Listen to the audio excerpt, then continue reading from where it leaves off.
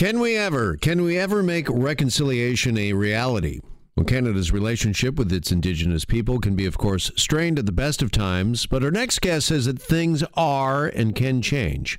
Bob Joseph is the author of the best-selling 21 Things You May Not Know About the Indian Act, and he has just penned the sequel to that. It's entitled Indigenous Relations, A Traveler's Guide for the Long Road to Reconciliation. And Bob Joseph joins us here now on Global News Radio 640 Toronto. Bob, good afternoon, and thanks for joining us here in studio. Thank you. All right. First off, since 1994, your business has been improving Indigenous relations. Can you just kind of capsulize for us what you've seen, what sort of changes, what sort of progress we've made?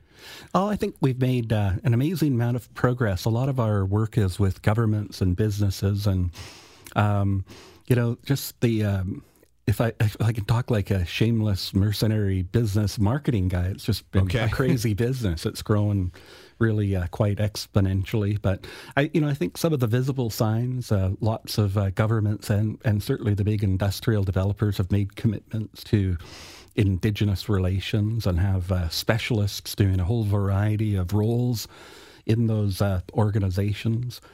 But it's not just them either. I mean, we've done work here in Ontario with the Ontario SPCA. So everybody from nonprofits to the Fortune 100s, all levels of government, those are the kinds of clients that we have coming to take our training. So the interest has just continued to grow steadily over time. Yeah, I mean, like anything, it ebbs and flows, and I think there's been positives and there's been setbacks, but since you've really become intimately involved since, it's 25 years, 1994, would you say overall has it been a positive that we're moving forward with this? Oh, absolutely. And I think, some of the really big things that have helped are the Truth and Reconciliation Commission.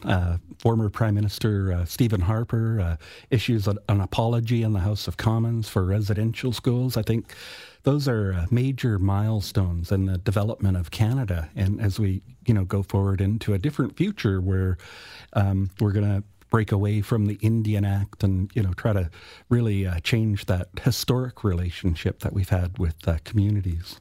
Mm-hmm. Can I ask you mentioned former Prime Minister Trudeau, former Prime Minister Harper, our current Prime Minister Trudeau certainly has made Indigenous rights and relations, when he came to office in 2015, certainly made that a big part of his mandate and a priority. But, obviously that's hit some choppy or rocky waters recently. Has Justin Trudeau and his government been a positive force, do you think, overall, or is the jury still out? I think, the jury will still be out a little bit. But when I look at, clean drinking water and some of those very basic problems that have been plaguing communities, I think there has been progress made, certainly in that almost 4 years now that we're really looking at. And I think those are very helpful things. We've seen increases in programs, and certainly the Minister of Indigenous Affairs has been traveling around the country to sort of engage with chiefs on how to dismantle the Indian Act. And, even in big infrastructure conversations, she's come out and said, that's a problem that exists because of the Indian Act. And so, I think there is some legislative agenda stuff that we've been able to move on, and there will always be people who will be unhappy with the pace of change, and certainly rough waters. But if we were to look at where things were before that, I think there's been some pretty good change. All right. In your book, Indigenous Relations, you offer some solutions to try to make reconciliation a reality. What is the number one thing you think we need to do to bring us together? I think, a lot of it for me boils down to communication. So we have a website. We have over 100,000 people a month, and these are largely Canadians who are wanting to learn about how to do this piece of work. And we have free ebooks that people can go and download.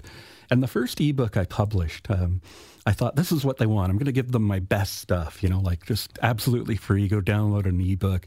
27 things to say and do. This is what they want. If they get this, they'll go do great things. And I have seen people through our training go do great things. And so I published that. And within the first 6 weeks, we had, sort of 1,500 downloads. And I was like, wow, that's pretty cool. 1,500 people really interested in learning what to say and do. But I thought as an afterthought, I'll publish the what not to say and do. Okay. And so I published the next book, which was 23 Things to Not Say and Do. And that's the one that surprised me and actually gave me some really good insights. What I found was... Like, how so? Over 10,000 people downloaded it within the first 6 weeks. It just blew me away. It was 10 to 1. What to say and do. I thought that was going to be the winner, but it turns out what people are concerned about is not offending, not saying the wrong thing. How do we get into this reconciliation piece where when we're absolutely scared and don't know what terminology to call people and, that kind of stuff. How can we have an honest and open dialogue when we're that concerned about hurting each other or stepping on feet and such? Yeah. So I thought, so for me, that's a big communication piece, and you'll definitely get a lot of that in the book, just in terms of what to say and not say. And along those lines, do you think that there's a lot of misunderstanding when we talk about reconciliation and just what each side is feeling and what they've gone through, that we just really need to try to come together and understand each other? Yeah. And I think give it 15 years.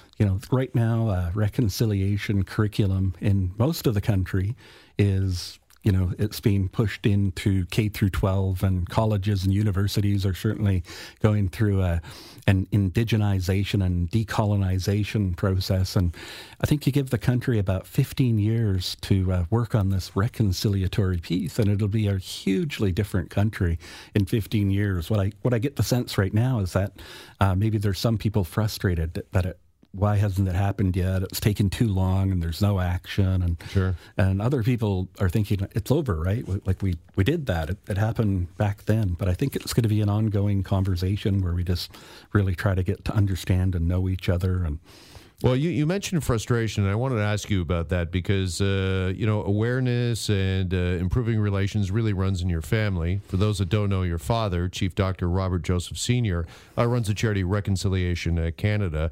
And I'm just wondering, do you yourself get frustrated? I mean, if you've been at this for so long, and does it kind of wear, I guess? No, not at all. I'm excited. Really about the future. And I've had many great conversations, and I continue to learn from him. And we're always sort of working on reconciliation together. He's done some peace mission work. He's gone off with, faith institutions around the globe. And one of the trips they made was to the Middle East. And he said, when we think about, Palestinians and Israelis, they went into that with sort of a peace mission purpose. And he said it was a really sobering experience because if you weren't really known there, nobody trusted you, not one side and not the other side.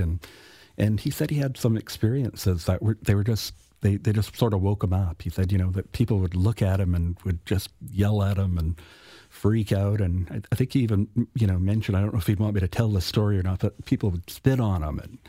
And so when he came back from that, I said, well, how was it? What was it like? And he said, oh, God, it's just... those people are just so divided, and it's just been going on for so long that we can't let that happen in Canada. I was going to say there's some real lessons to be learned for Canada there. Totally. Yeah, we cannot let that sort of vitriolic, misunderstanding sort of thing continue to fester, because it only gets worse, and it gets harder to untangle as time marches on. We're really talking about millennia in other parts of the world. So we have a really great chance right now to, get some understanding and people working together. And there's lots of great people in Canadians, so I think really want to do that. Just finally, you mentioned give it 15 more years, and let's see where we are. Where do you hope we are in 15 years? What is reconciliation? What does it look like? What does Canada look like for you a decade and a half from now? Well, I think...